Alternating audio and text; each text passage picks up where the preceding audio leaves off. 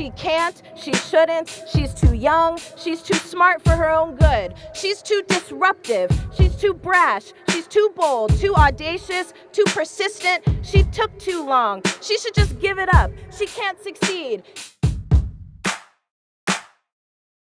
Hi guys, I hope you're staying safe and doing well. Currently, right now, I'm in Massachusetts, staying with my friend Sophie, and it has been a really good 2 weeks. The reason I came back is that first I had to pick up my stuff from school, but then also I wanted to be able to stay and see some of my closest friends for the last time, not in our lives, but kind of like to round out our senior year because we weren't able to see each other. I do go to boarding school, and I had to stay in Georgia for the end of my senior year doing remote classes, and I never was able to get that proper goodbye with them. So I decided to come back and stay with my friend for a couple weeks. The way I'm rounding out this trip actually is I am going to the Bahamas on my friend's private jet, and that's kind of the only reason we're even being let in the Bahamas right now, is because she has a private jet, and the island that we're staying on has very low COVID cases. It's like 1 or 2 in the entire island, and we all have to produce a negative COVID test before we go. So we're being very, very safe and careful about this trip, and her mom is very adamant that we protect ourselves and protect the people of the island as well. I definitely know that this is a really big privilege that not everyone is or can even partake in right now, especially during COVID with a lot of people losing their lives and losing their jobs.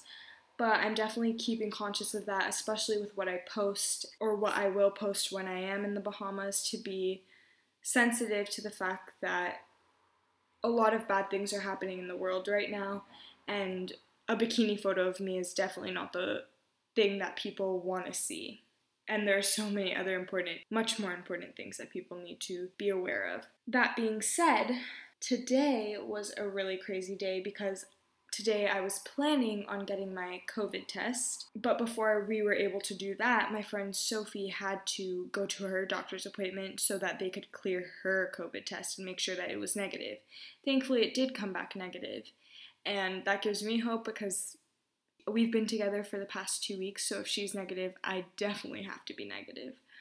But on the way out, we were leaving, the car was in reverse, it was fine, but then the car just stopped. It wouldn't move at all.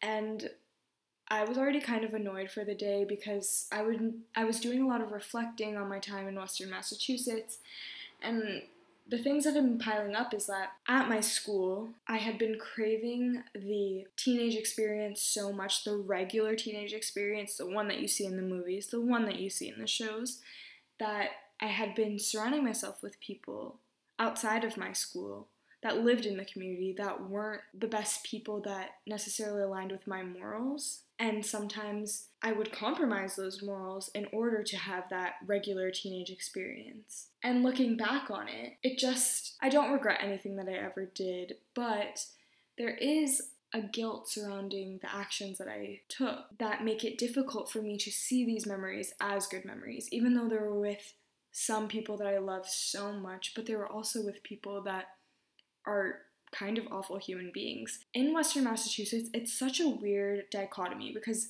Western Massachusetts is the country, and there are a bunch of people who are country bumpkins and live the country life, but there's also this part of the community, it's a predominantly white community, that just wants to be Black so badly, and they behave stereotypically Black, which is so disgusting looking back on it because, first of all, as white people, they were defining what Blackness is, which is not their right. And also, they were taking the parts of Blackness which they found the most convenient and using it for their own gain, for their own benefit. One of those examples is definitely the use of the N-word, which they used a lot. Me and my friends would not condone it when we were around them. We would definitely have conversations with them saying that they could not say the N-word. And one thing that they did do is stop saying it around us.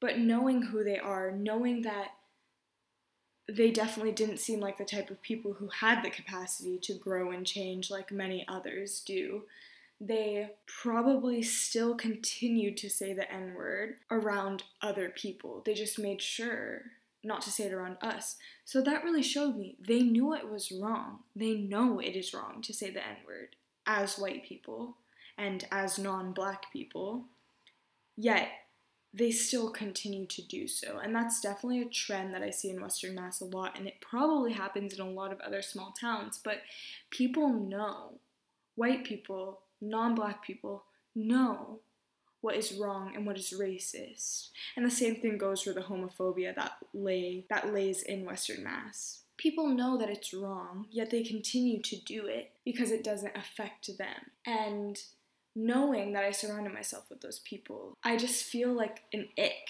about it, because that stuff will never justify that slight teenage experience that I experienced because of it. And after doing that much needed reflection, I was just a little irritated with myself that day, and then having to sit out in the heat waiting for my friend Sophie, and then having her car stop. It was just a very high stress situation. So we were here, her phone was about to die, it was really bad. We had to use my phone to get everything together. It was really stressful because we were doing it ourselves. 2 teenage girls figuring out how to get a tow truck to come through insurance. And it just, nothing was going our way. And so Sophie's mom's comes, and we're sitting outside waiting for this tow truck to come. And finally he comes. Guess what this guy does?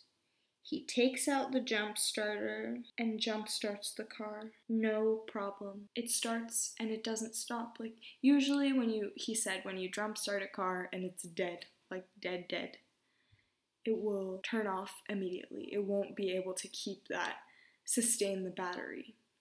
And the car was fine. But, of course, we still had to take it to the mechanic so it wouldn't break down again. Especially if it was in, like, the middle of the road, that would be really, really bad. And having 2 teenage girls having to deal with that, 1 is dangerous, and 2 is just a lot of unnecessary stress to put upon all of us.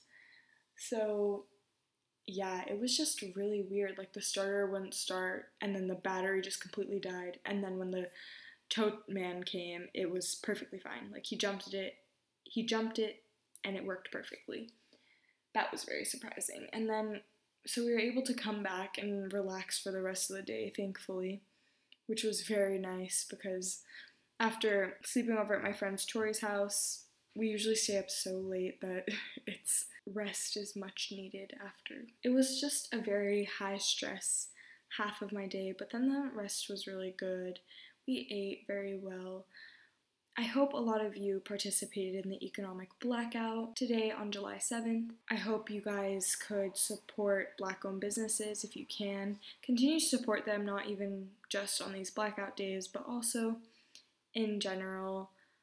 Obviously, capitalism is trash and is also a system that needs to be torn down and rebuilt. But if there is one thing some good that can come out of capitalism, is supporting Black people and Black-owned businesses specifically, who really never got the support before from the vast majority of the world. But yeah, what's really good about coming back to Massachusetts, just before I finish this podcast, is that I've been able to do a lot of reflecting on my time at my school, and that has been really productive for me, and I've been able to show myself what I don't want to be in university and take the parts that I do want to be, but leave the parts that are just not good. And I think that has made my morals a lot stronger and my friendships a lot deeper with the people who truly deserve my friendship. So yeah, I feel like quarantine for me has been a lot about reflecting, and I'm encouraging you guys to do the same, because it's just such a powerful tool to reflect and look back at your past self and see how you can improve. So I encourage you all to do that, and thank you so much for listening. I hope you stay tuned for next week. Bye!